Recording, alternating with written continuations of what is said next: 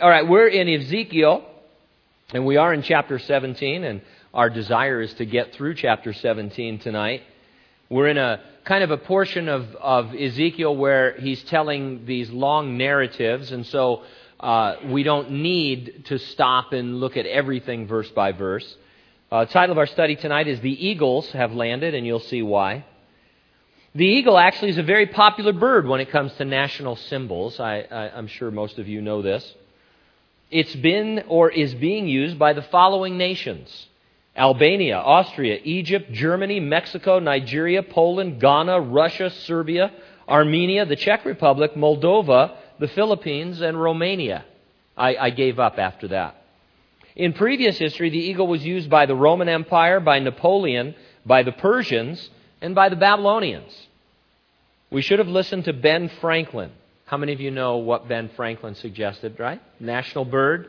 The turkey, which is a bold and proud bird, not a scavenger. Anyway, the turkey.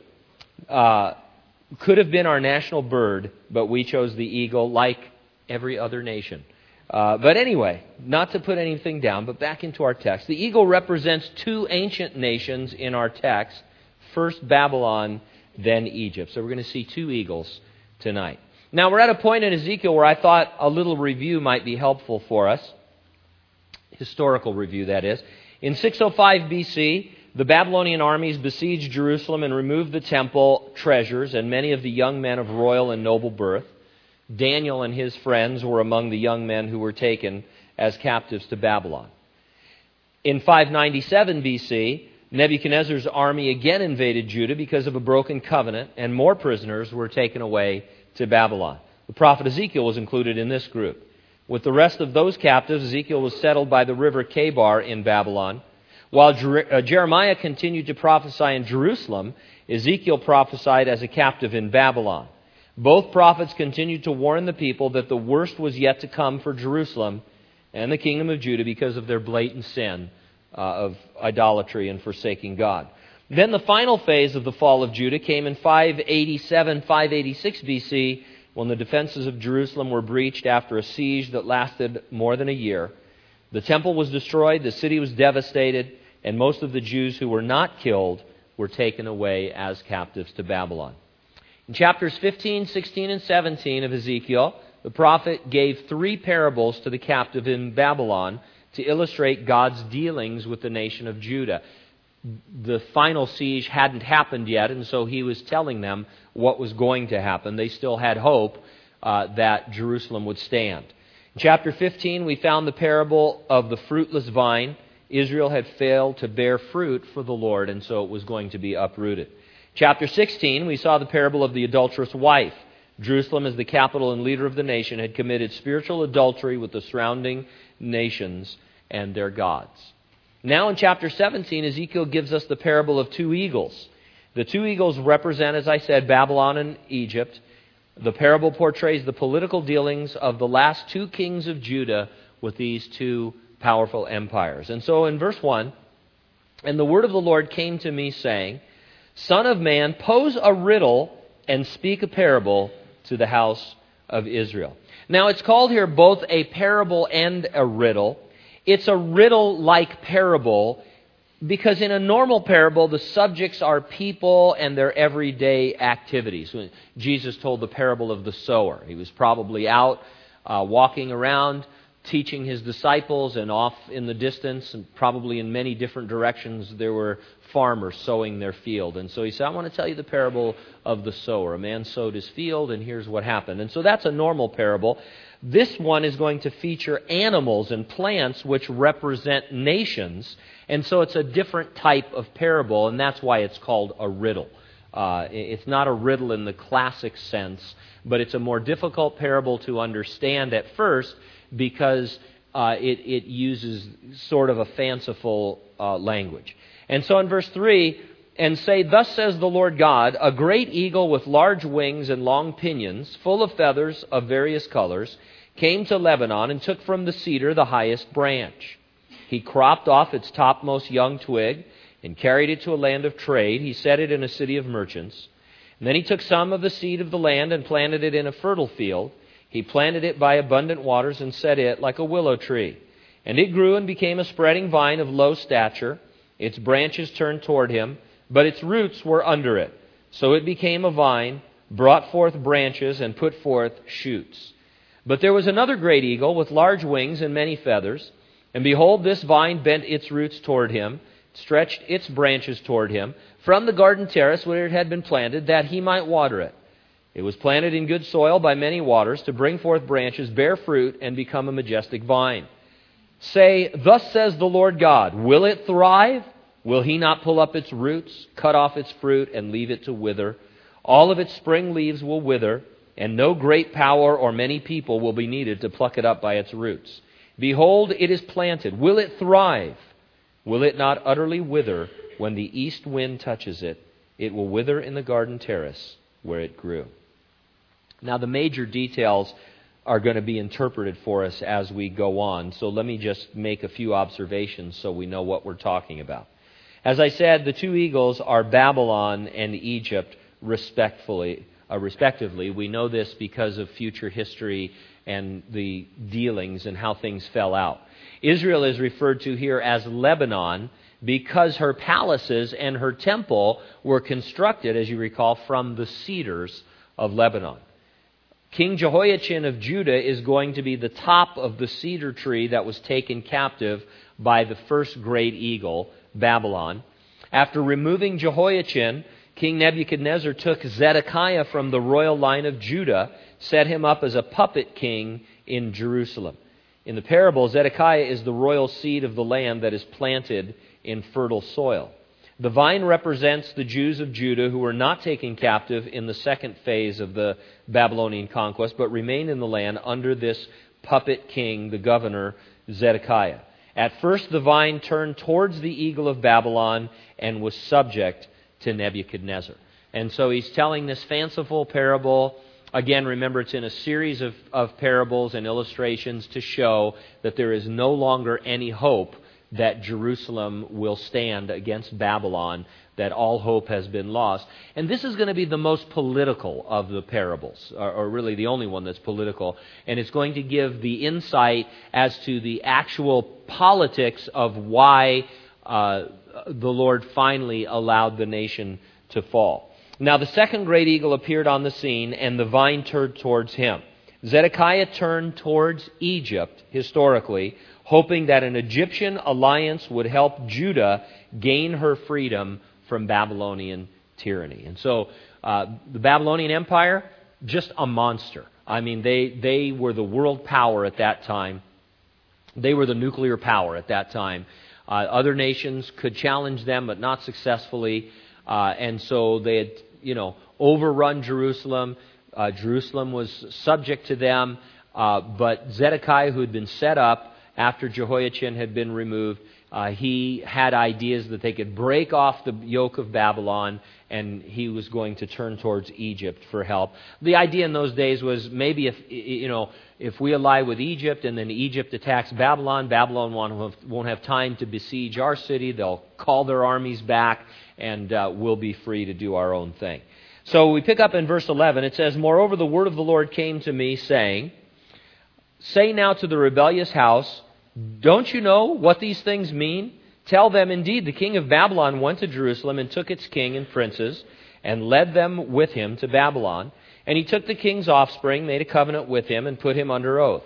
He also took away the mighty of the land, that the kingdom might be brought low and not lifted up, but that by keeping his covenant it might stand.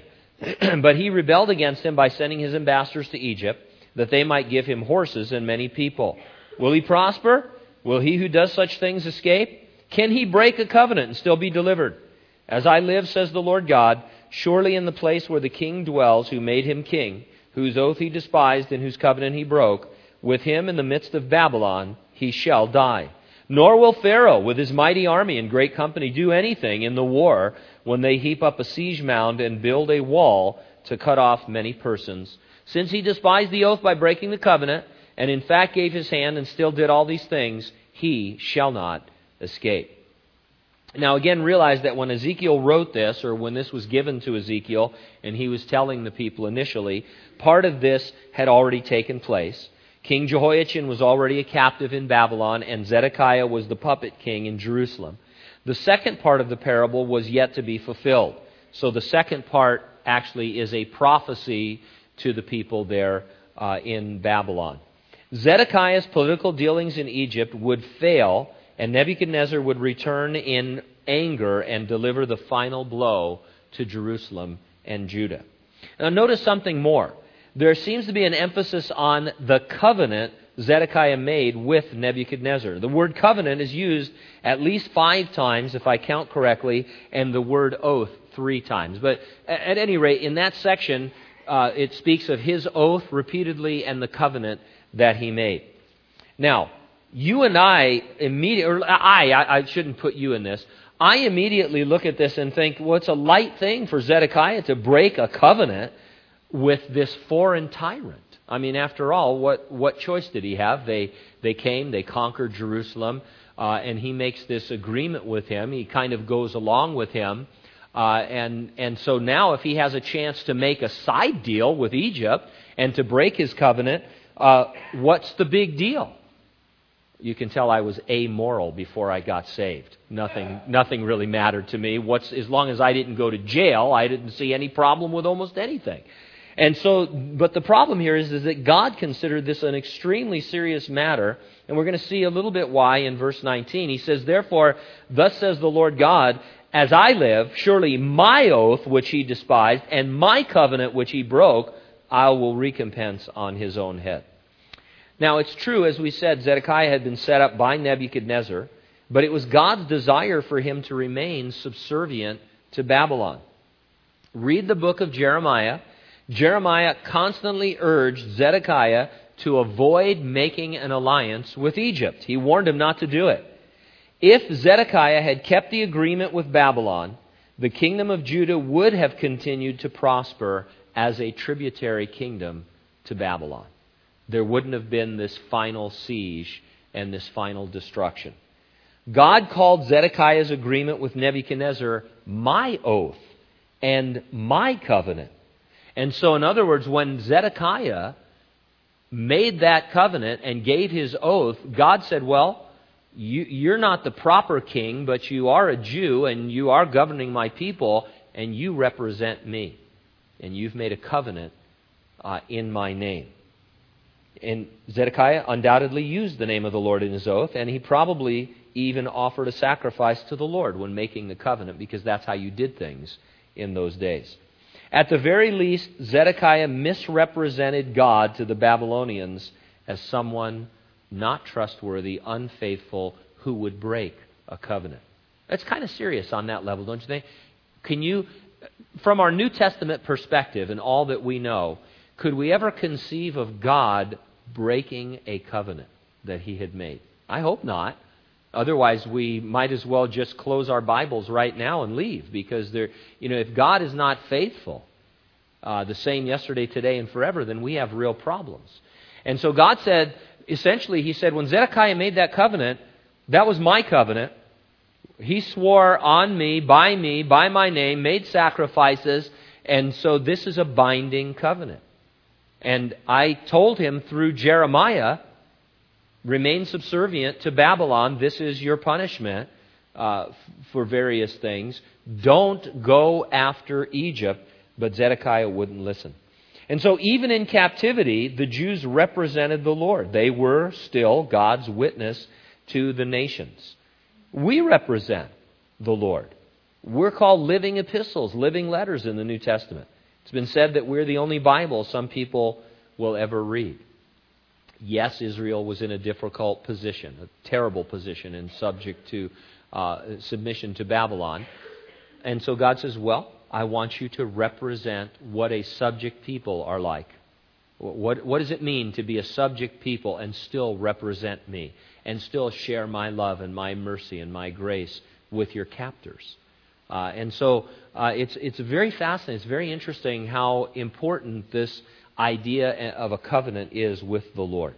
And then as we recognize that we represent the Lord, and many times our situation's not going to be the best, is it? I mean, come on, really. I mean, sometimes somebody can pull us aside and say, hey, you don't really have it that bad. And then we think, well, that's true. Relatively speaking, it's not that bad. I'm having a problem here. I'm having a problem there. It's not overwhelming. I just don't like the situation I'm in.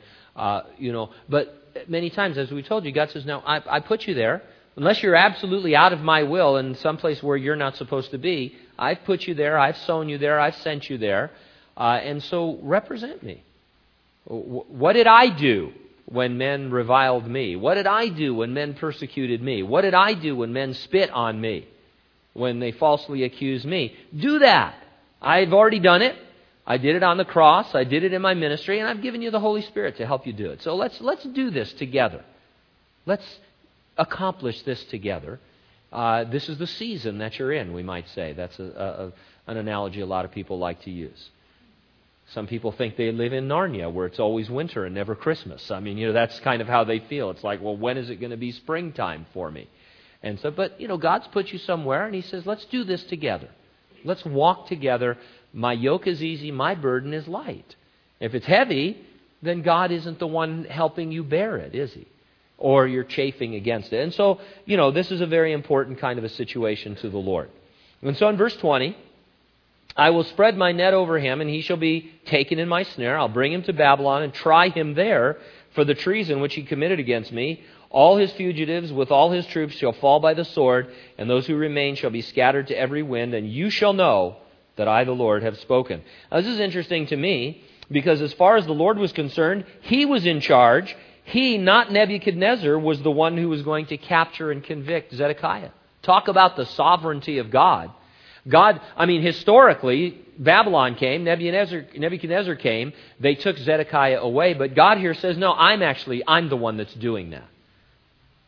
Because I work through human history, Nebuchadnezzar is my agent representing me. He's the long arm of the law, you might say.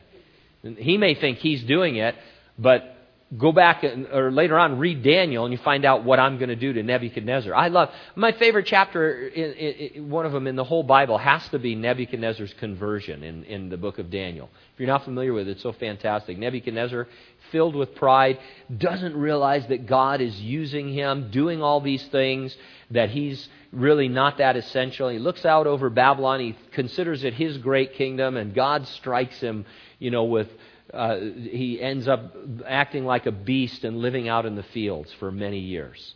And many think that Daniel actually covered for him, and he comes to faith in the Lord. And he writes a tract. In fact, that whole chapter is his testimony, and he publishes it all over the Babylonian Empire. And so it's fantastic. And so God is in control of these events. Now, here are 3 lessons we can glean from this riddle parable, having come this far. First, things are not always what they seem. In fact, they're almost never what they seem. God is always working behind the scenes, using even pagan nations to accomplish His providence in the world.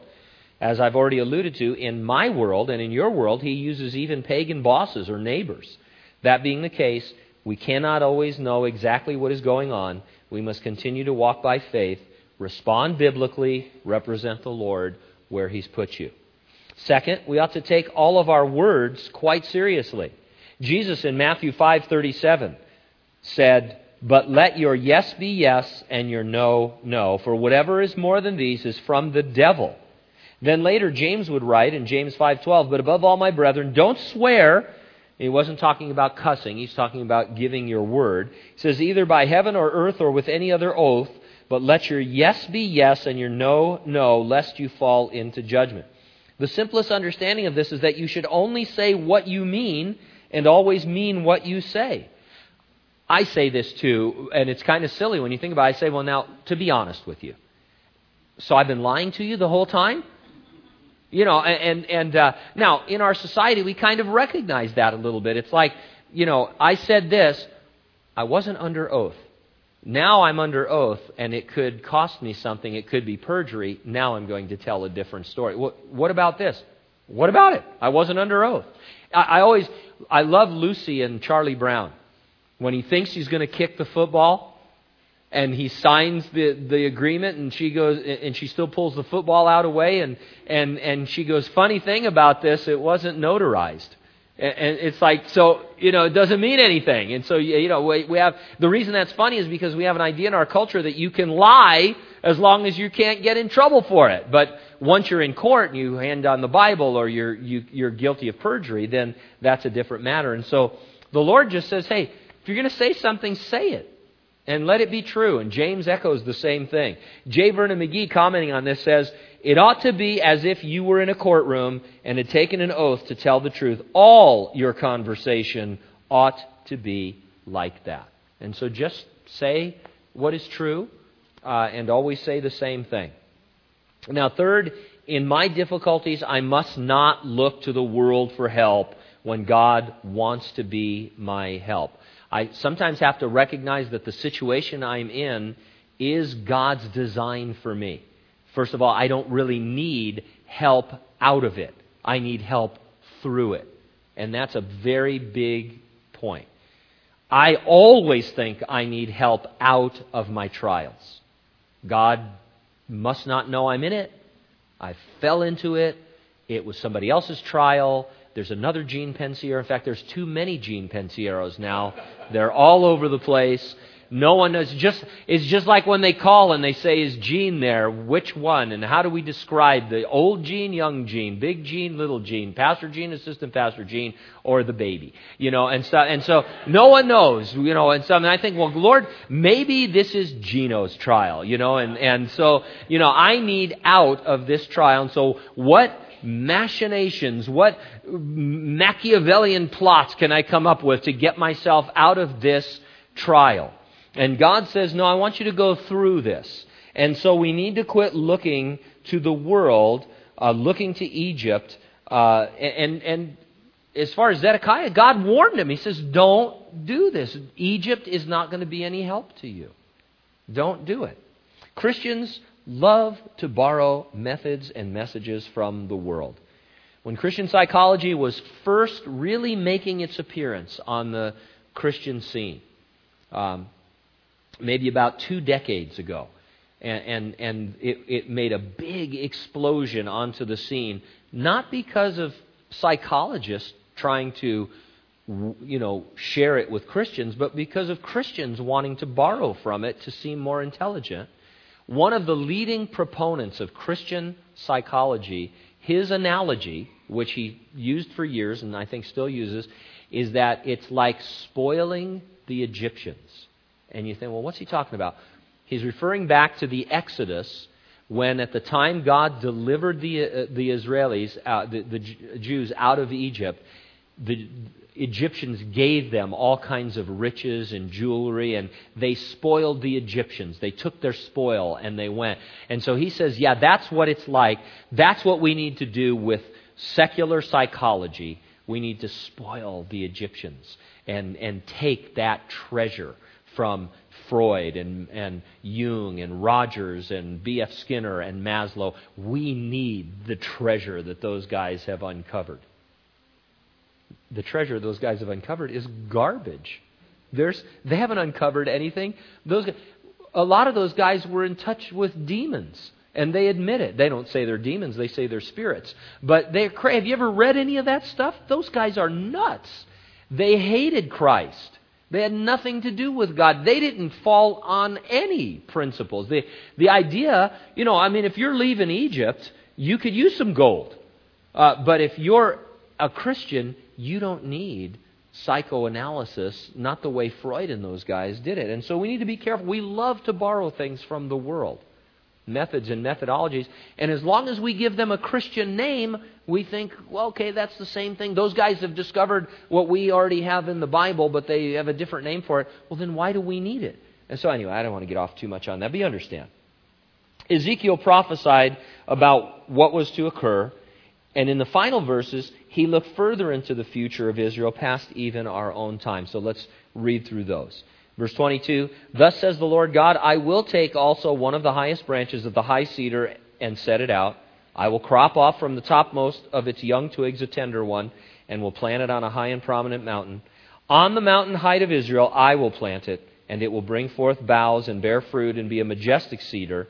Under it will dwell birds of every sort. In the shadow of its branches they will dwell. And all the trees of the field shall know that I, the Lord, have brought down the high tree and exalted the low tree, dried up the green tree and made the dry tree flourish.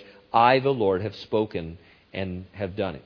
Commentators say this refers to God himself taking a tender sprig from the highest branches of the cedar, planting it on a high and prominent mountain in Israel. The shoot from the cedar tree is the Lord himself from the royal line of David. The kingdom of our Lord will be planted on this earth with his capital in the mountain city of Jerusalem. His kingdom will thrive and prosper. It will bear fruit and will become like a splendid, majestic cedar tree. And all the other trees of the world, as it were, the other nations, will be subject to it. All the inhabitants of the earth will find provision and peace under the branches of the mighty, majestic cedar tree in the distant future beyond our own time. God is just as much involved in the processes of history today as he was in the 6th century. He's aligning nations against Israel, just as prophesied later in the book of Ezekiel. History will unfold just as it has been pre-written in the Bible. Is that fatalism? No, because along the way, Christians are being read as living epistles by men and women, and they're being saved. And so there's an interesting discussion right now I'm following on my pastor's internet, I call it. It's where a bunch of the Calvary pastors talk to each other. And in light of all the things that are going on in the world today politically, it's like, how do we reconcile being evangelical, dispensational, the Lord is coming with politics and all that. And I don't want to get into all that. We will get into all that, or Jacob will get into all that in his Caltech class coming up when we talk about the Christian ethics and what the Christian response is to the world and to government and to politics and all that. But the idea, that we've always had here is that you should dwell, or the word occupy, until the Lord comes. And do whatever you can that is biblical to, and that is allowed, obviously, in your government and your politics and all that. We don't have any problem with that. But ultimately, I think we need to acknowledge that the only real hope for the world, not just our nation, but the world, is the return of Jesus Christ. Every government has failed. Every government will fail in terms of a form of government. The only pure form of government is a theocracy with God ruling. Every other now, do we have the greatest government in the world? Sure, I think so. I think it's great. I don't want to live anywhere else. Do you want to live anywhere else? Go. Have fun, Go there. People come here. They don't, sure, there's some people who leave here and go different places, but, they don't go to the places where everybody's coming from. I don't ever want to be misunderstood. This is the greatest country in the world, and I thank God for our freedoms, and I think we need to fight for them and all of that. I'm all into all of that. But not at the exclusion of, not to forget that our hope is in the return of Jesus Christ, ultimately. And it's not a fatalism, it's a realism. Because while we're doing all this over here, which is good, the bottom line is, if everyone were saved, we'd have church problems, but we wouldn't have the kind of problems we have in our country today. Because we would have a biblical foundation, we would be able to pray, we would be able to do that. And so what's the ultimate goal is to preach the gospel of Jesus Christ. To let men, women, and children know that He came and He died and He rose from the dead and that He's coming again. And if we can do good along the way, we ought to. If we can affect government, we should. If we can vote and we can do all these other things, that's great, as long as we don't forget our real mission, the Great Commission, and that is the preaching of the gospel of Jesus Christ. Because that's the real hope. That's the ultimate hope. That's what we need to be about. And when I read Ezekiel and I see that God is behind the scenes of these great nations, using them, it reminds me to just be a Daniel. To be Daniel in whatever country and whatever situation I'm in. And Daniel's great. Daniel, you talk about a guy who got involved in politics. It was Daniel. He was like the vice president of two of the greatest nations of the world. But he never lost focus on Jesus Christ and on the coming of the Lord. In fact, God gave him the greatest revelation of the return of Jesus Christ that he gave to anybody in the Bible, I think. He laid out the whole plan of history for him. And so it's possible to do both.